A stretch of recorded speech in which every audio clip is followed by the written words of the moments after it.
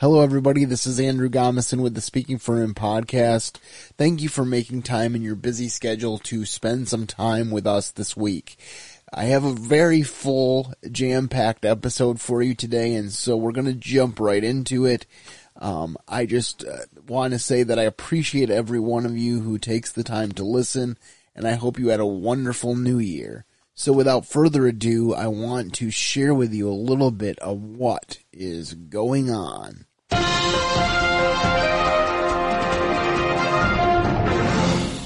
Alright, well, right off the top, I want to tell you how wonderful it has been to have a couple days at school under my belt. It was so great to go back earlier this week and see everyone and to begin working with the kids again. So thank you for praying for me during this layoff, and please continue to pray for me and my colleagues as we continue to pour Christ into our students as well as encourage them in their academic goals. So definitely appreciate your continued support. I wouldn't have been able to make it through the lockdowns earlier this year or the recent layoff if it wasn't for wonderful friends and family who come alongside and encourage me. So I am extremely grateful for that. Well, today on the show, we are going to be talking about a documentary that a couple people, a friend of mine and my brother, mentioned to me as a very good documentary to share. And I think it's appropriate in the times in which we live.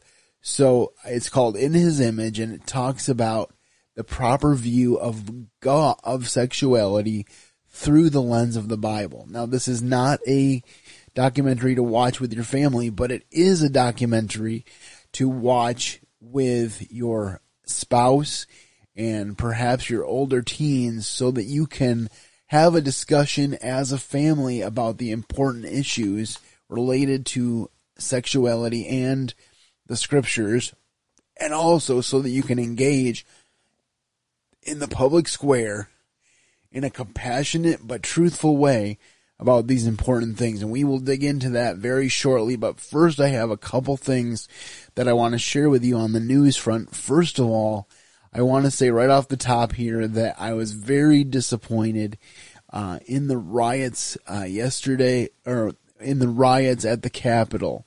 It is never appropriate to riot, and it is never appropriate to use violence to get your point across. That being said, I did want to address what I feel is a disproportionate emphasis by the media about how bad conservative supporters of the president are. And what I mean by that is simply this. There could have been thousands of people at the Capitol yesterday, and if 20 or 30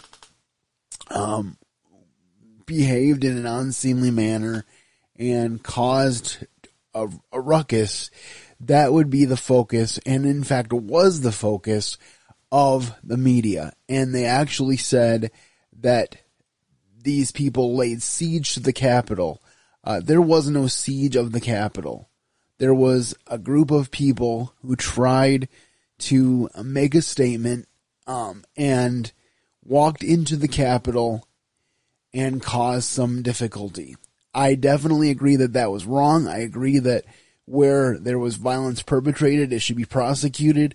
But I think we need to put it in perspective and realize that it is a very small amount of the people that actually were involved in this protest were actually of the violent persuasion. I think that is a very important distinction to make.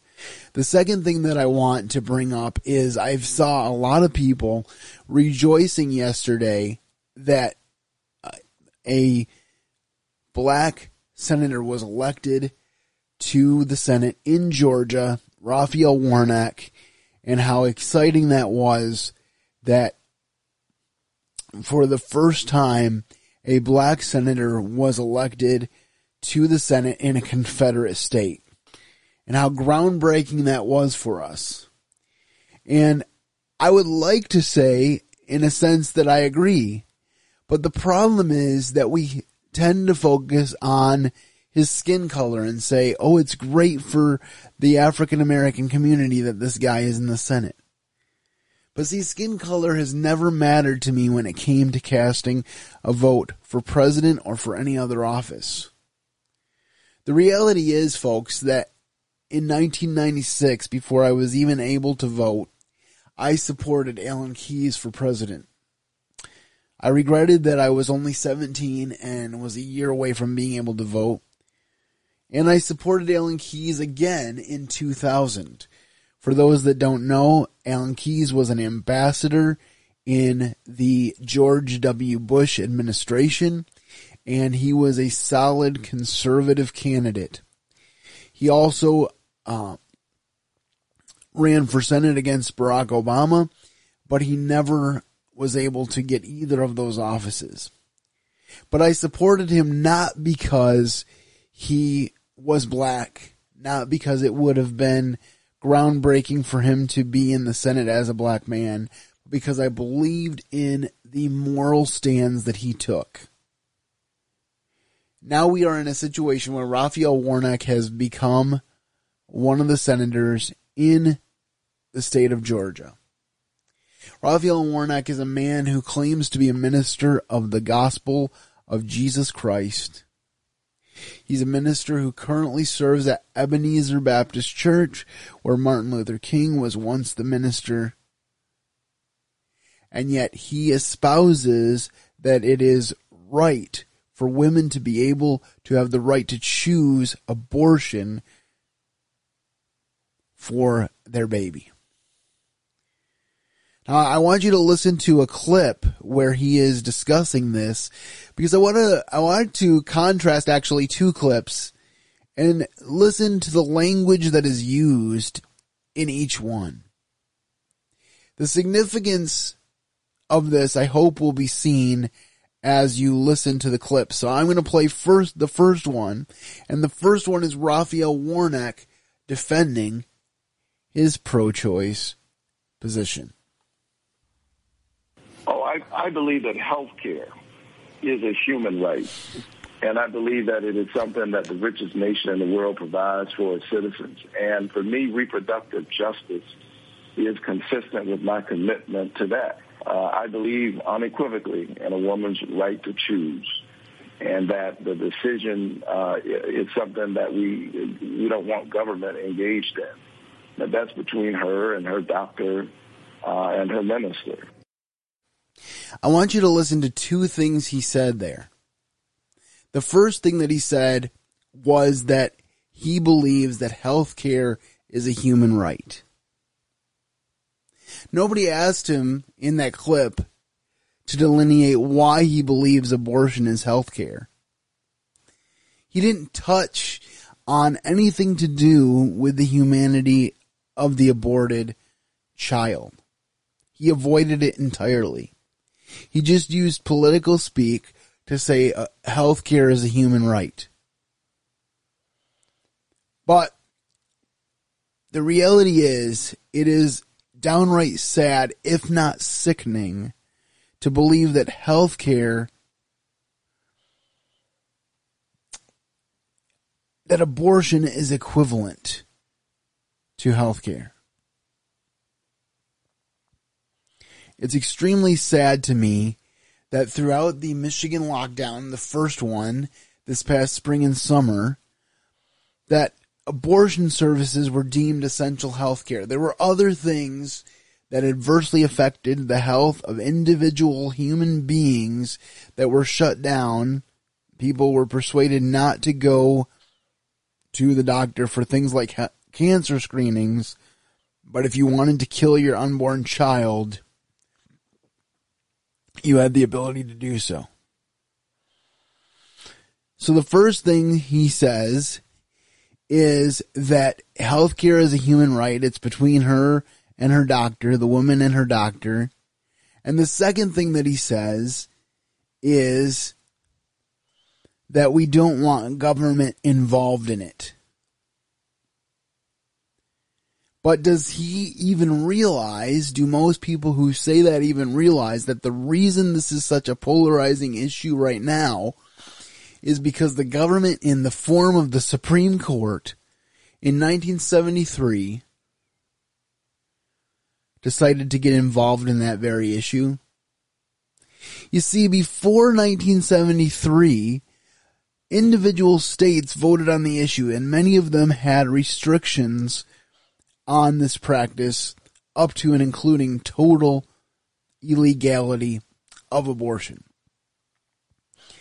Michigan has one of the toughest pro-life laws on record, and if Roe versus Wade were to fall, we would become one of the most pro-life states in the nation.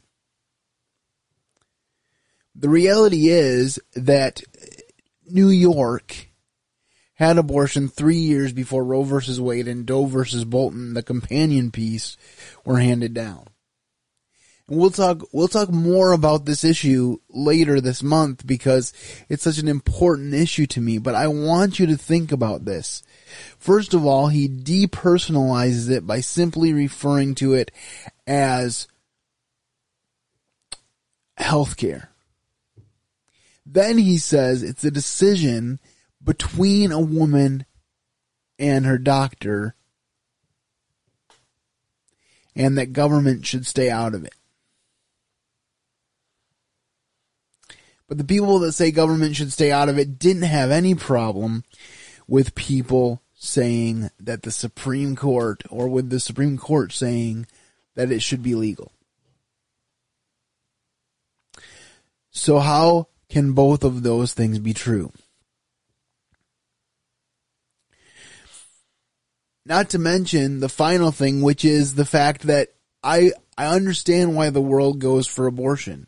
Satan hates the image of God. This is why this is so relevant to today's topic, because Satan hates God's image. He wants to kill and destroy.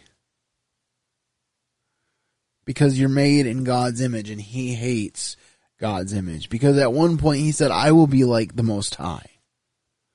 I will ascend the throne. I will be higher than God. And God said to him, I'm casting you out of heaven.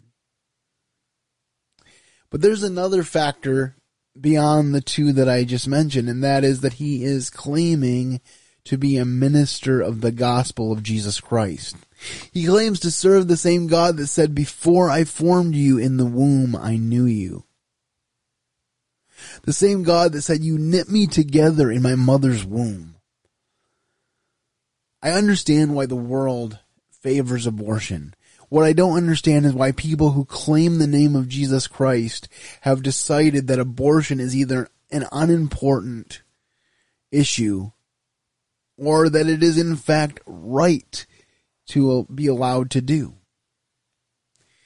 There are certain people that claim the name of Christ who, when I challenge them on the issue, they simply talk about not wanting to interfere in a woman's right to choose. They never address what they do with the humanity of the baby. Because if they allow themselves to say that the baby is human, then they have a certain amount of responsibility to that human life.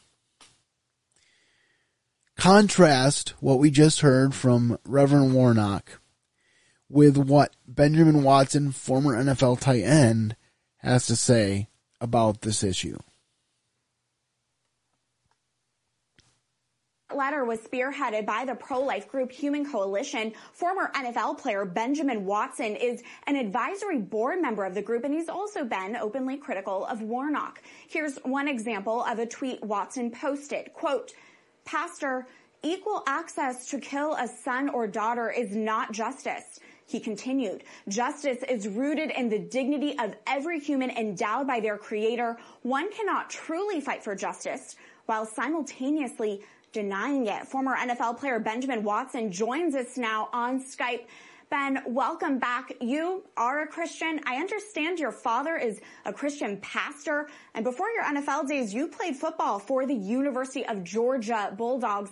All that being said, can you explain what's your response to Georgia Senate candidate Reverend Warnock's claiming he can be both a Christian pastor and pro-abortion?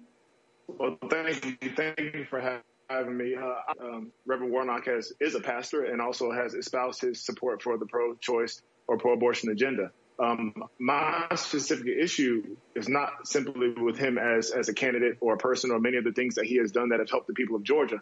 But as someone who cares about life myself, and as someone who I assume he cares about all life, being that he is seeking public office, he cannot deny the rights of preborn children. We talk about the state of Georgia, and as you mentioned before, the black community, our community, the disproportionate numbers are a result of abortion. And they're also a result of the many other issues that force men and women to be a single option when it comes to an unplanned pregnancy. But I'm going to stand against any politician, whether they be Republican or Democrat, that is in favor of getting our greatest gifts, which are the future of this country, which are our preborn children. And you see the difference here.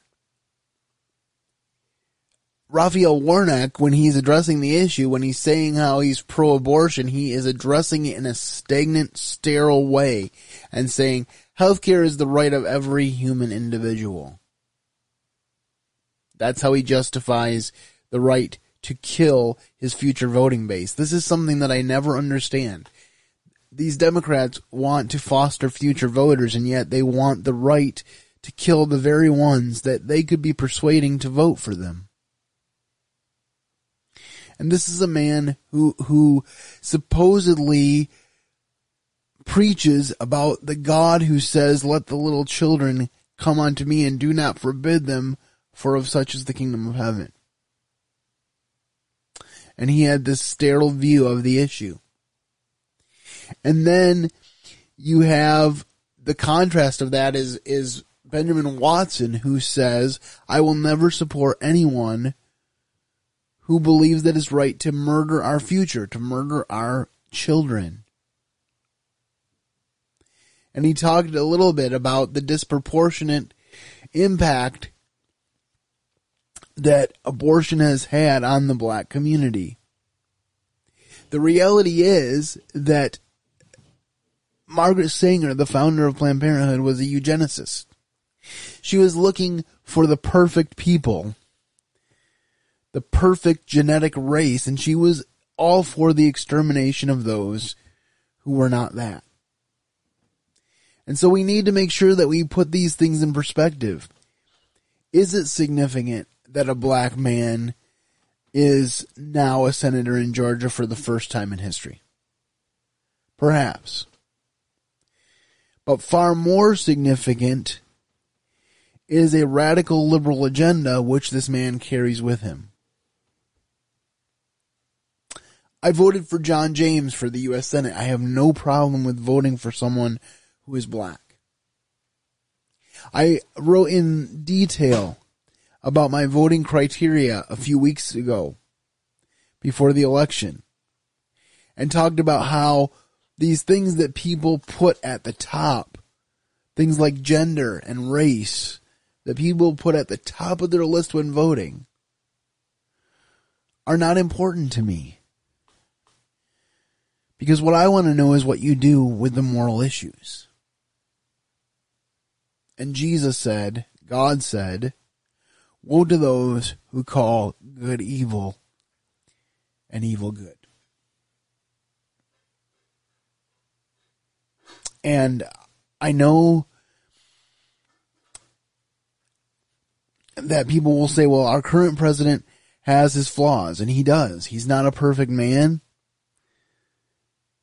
But he has spent the last 4 years espousing conservative biblical values, and I'm very pleased with that. Now, the reality is that in a couple weeks we are going to inaugurate a new president, and I will be praying for him every single day, that he will seek God for wisdom, and that God will do a work in this country that cannot be denied. And I urge you to pray for him as well, because the Bible says that we are to pray for those who are in authority over us. It does not matter what they believe. We are still to pray for them. So that is my encouragement for you today.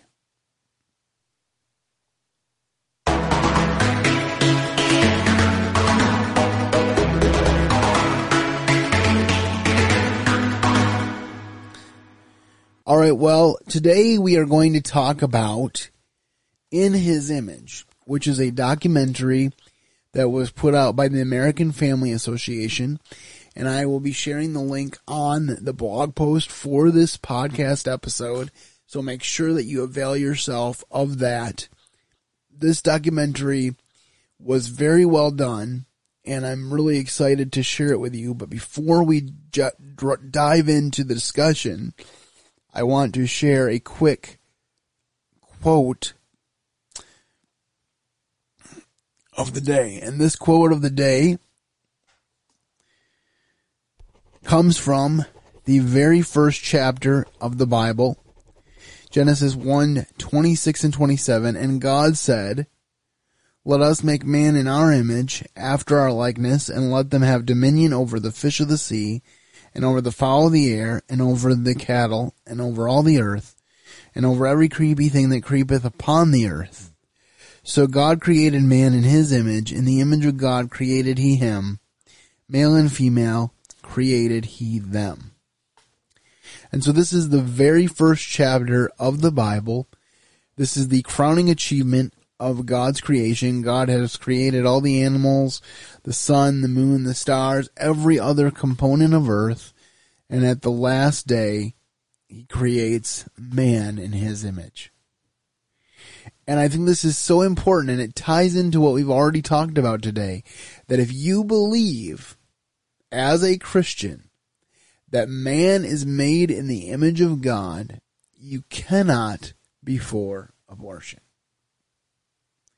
And if you don't believe that man is made in the image of God, then you can't be a Christian, because it's a fundamental belief of the Christian faith is that God created me and therefore I have purpose. So I'm going to share with you the trailer for this film, and then I will get into some specifics about why I think this is a very important film for all of us to watch and consider and apply.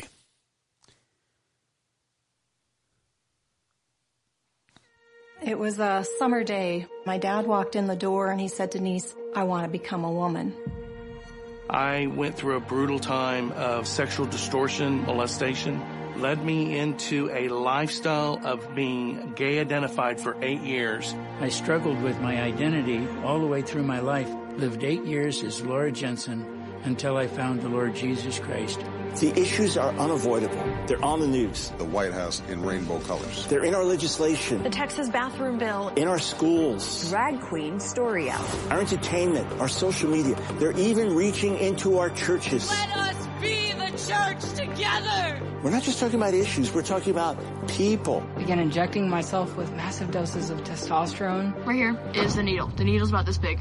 15 months on hormone blockers. Maybe another month of hormones. There was always this elusive happiness, but I never quite got there. And you began to realize that maybe this didn't fix what you needed to fix. We are taking biologically healthy young children and putting them at risk. Every church in America is facing this. Love and acceptance and inclusion. They are legally married.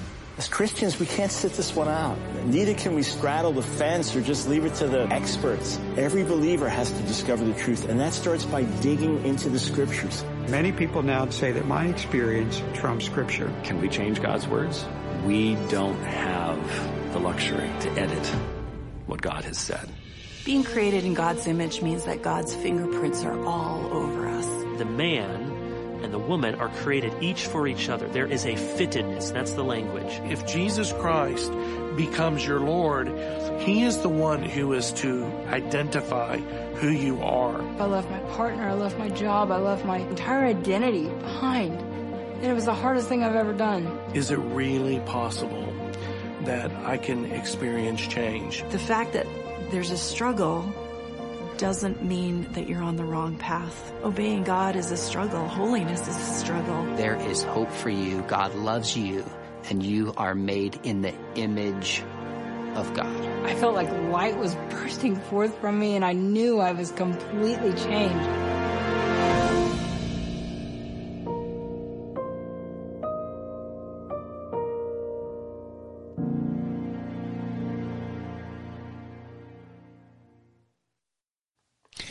And there is the trailer for In His Image, and that is available for free on the American Family Association website, so I will include the link, as I said earlier. But let's dive in a little bit. I really appreciated this documentary, and I think it's because one of the reasons is because it's very well organized. The first half hour or so is just explaining to us the significance of the created order. And I was talking to my brother yesterday and really had this thought as I was talking to him that even we as believers in Jesus Christ who are in heterosexual marriages, we don't understand necessarily the significance of what God has created and how God has created us as men and women to work together. I noticed this when I saw a post on one of the Facebook groups that I'm a part of about how a woman has the ability to make her husband a king. So basically be a kingmaker, and not in the sense that your husband is royalty by virtue of being a husband, but in the sense that God calls men to lead, and as women encourage their husbands to lead, it bolsters them and gives them the encouragement they need to continue leading in this time in our lives, in our culture, where we desperately need leadership. And of course, there was a great number of people in the comments that were taking offense to this because they said, well, that just fosters abuse and that's just a wrong way of looking at it, and nobody ever said that men were supposed to be kings. But that wasn't the point of the post. The point of the post is that God knows what He's doing when He gives each person a role. The point of the post is that God made them male and female, and that males and females have differences.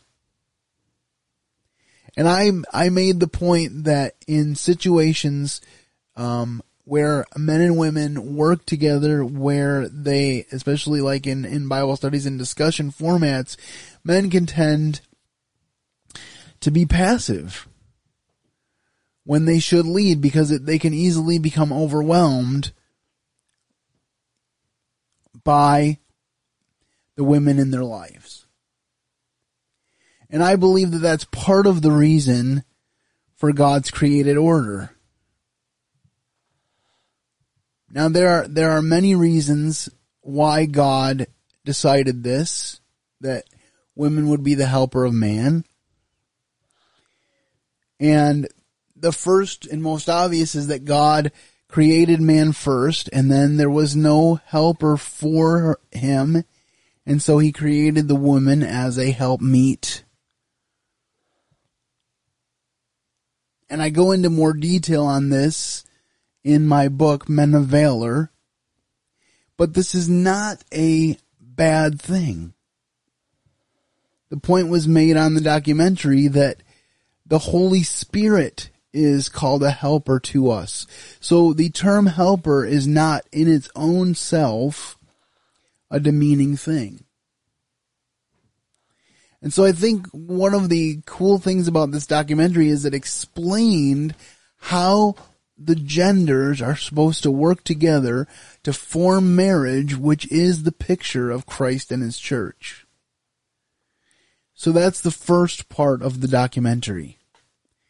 And then the second part of the documentary is 3 different testimonies about how God worked through the lives of other people to bring them out of dark places in alternative lifestyles. There was a testimony from a man who was a homosexual for 8 years, and there was a testimony from a woman who lived as a transgender for several years, and from a man who lived as a transgender for several years, and they found hope through Jesus Christ. And it was really exciting to see how God worked in their lives. It wasn't an easy process. It was a long process, I think, in all cases. And then there was a third testimony of a woman who was affected by her father's decision to choose that lifestyle. And it just talked about some of the dangerous things that can happen when we accept this type of lifestyle. The Bible says that God made us male and female. God is an infinite loving creator. He knew what he was doing when he made us.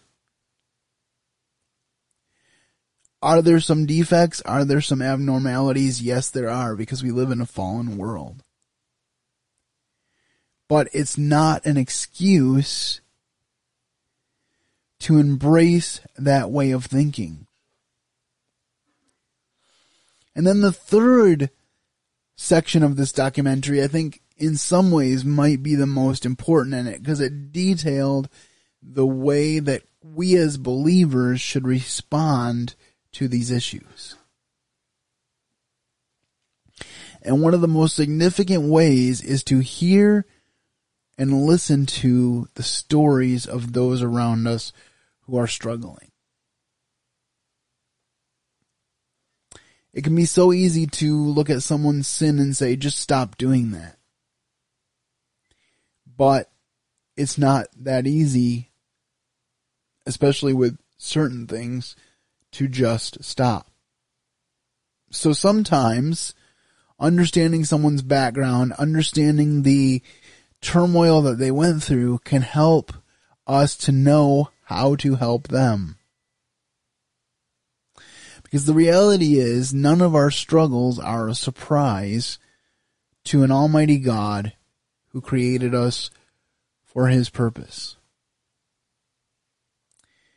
I think particularly in one case, the lady that was featured, who had lived a transgender life for several years, she notes that her parents in her growing up years were very legalistic. And that kind of pushed her to test the boundaries and to get out from under that oppression and to just really become her own person. And for her, that was getting into some really evil things and ultimately choosing to become a man. But she said, no matter what I did, no matter what the next thing was, I could never fully feel like or become fulfilled as a man, because no matter what I did to my body, I was still a woman. And there was a similar story about a man who actually started a ministry helping people who struggle with this lifestyle to get out of it. And he said he's had 300,000, I think, people come to his website for help. And so I think it's very important for us to address these issues, to come at them with love, and to realize that God has a plan for everyone. And then also, one of the other significant things that was brought up is that these decisions that we make to modify our bodies based on this premise that we are in the wrong body, that we are the wrong gender, or that we have an alternative way of living, we often do permanent things to damage our bodies when we're going through a temporary struggle. It was pointed out that a lot of times puberty might be a natural way for us to deal with these questions and these problems that we're having. But if we block it, if we block that natural process, we are not allowing that natural growth of our lives and allowing us to push through the confusion that we are experiencing. So I think it's very important for us as we engage in the public square to first of all realize that God knew what he was doing when he created men. He knew what he was doing when he created women. And when we get away from the moral, definite truth of these things, then we have a lot of struggles that come out of that.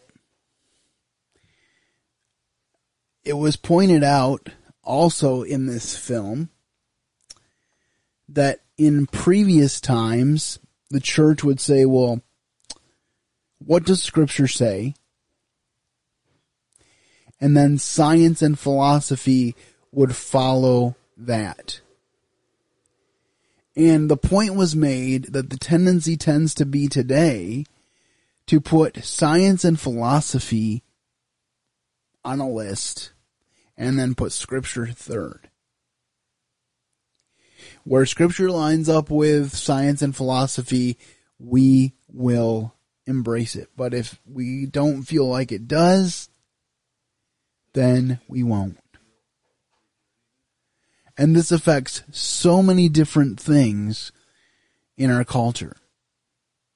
It affects the way that we view relationships. It affects the way that we view marriage, because we no longer, even in the church, I think, view marriage as a oneness, as a partnership, but rather often as two individuals living together, trying to reach their own ends and yet still somehow stay together, and that adds pressure. And then beyond that, we don't have any parameters for what marriage looks like, so then we embrace same-sex relationships, and we embrace saying, well, I was born in the wrong body. But again, in order to say that, we have to go against Almighty God, who said, I made you male and female, and I had a purpose for your life. And then, of course, it touches on this issue of abortion, which we talked about earlier. The fact that without a moral compass, without a moral standard that says, before I formed you in the womb, I knew you, this little baby that you're talking about is now a product of conception, or a problem to be gotten rid of. I think it's kind of interesting that we call it a termination of a pregnancy, and yet if nothing was going on, if there was no life in the womb, there would be no termination necessary. So I think it's kind of convenient how we mix metaphors and we just say, well, that's fine, that's appropriate, as long as we don't name it. Several years ago when I was working for Right to Life of Michigan, we had a bill that we were working on in the state of Michigan that would require abortion clinics to offer, not require the women to see the ultrasound, but to offer the women the opportunity to see the ultrasound. And there was a stat that said that 90% of women, after they see an ultrasound, will choose life for their baby. Because going back to the earlier example, as long as we take humanity out of the equation, as long as we say healthcare is a human right, instead of talking about the future of our children, instead of talking about these babies as boys and girls, as long as we look at it as healthcare, instead of talking about it as humanity, we can justify it.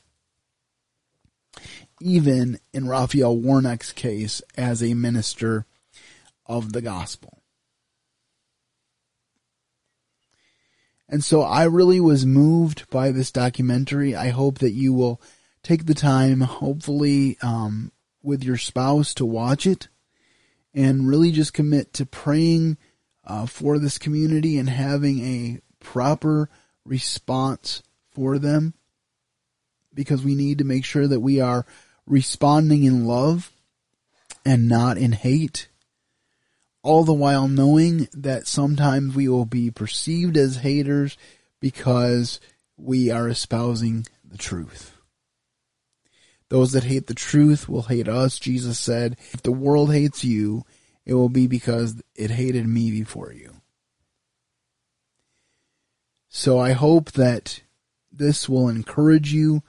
Maybe there's someone in your life that's struggling with some of these things, and you can continue to pray for them and to love on them and to show them that Jesus loves them and he made them the way they were meant to be. I think we've all struggled to a certain degree with personal identity. I know for me with my disability, I struggled with it and said, God, why did you make me the way that I am? But we read in the Old Testament about God being the potter and us being the clay. And there's a verse, and I might just go ahead and look it up, but there's a verse that says, shall the clay say to the potter, how have you made me, or why have you made me? And that's our tendency as human beings, right? We say, God, why did you do this? I remember when my brother died,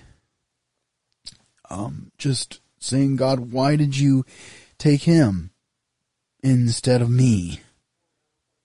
Because I felt useless. I felt like, why am I alive when he was perfectly healthy and you took him in his sleep? But I had to realize that God has a plan. And Isaiah 45:9 says, woe unto him that striveth with his maker, let the potsherd strive with the potsherds of the earth. Shall the clay say to him that fashioned it, what makest thou, or thy work, he that hath no hands? So, here, basically the explanation is God made you. God had a purpose for you. And we read also in Isaiah, his thoughts are not our thoughts, his ways are not our ways. They are above and beyond the things that we think. And the reality is that we all have a genetic disposition towards sin because we are imperfect.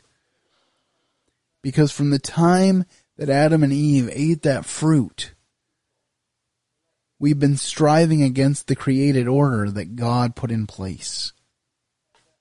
That is the reality with which we live. And my hope and prayer for you is that you will commit to God to return to the blueprint of his word, to return to the way that you need to live life based on what he has done for you. Paul said, I am crucified with Christ, nevertheless I live, yet not I, but Christ who lives within me. And the life that I live now by the faith of him who gave himself for me, who loved me and gave himself for me. That's how Paul expresses himself in the book of Galatians. And so I hope that this has been an encouragement to you. Again, I want to thank you so much for your support of this podcast. And as we move into 2021, I'm really excited about some of the things we have coming.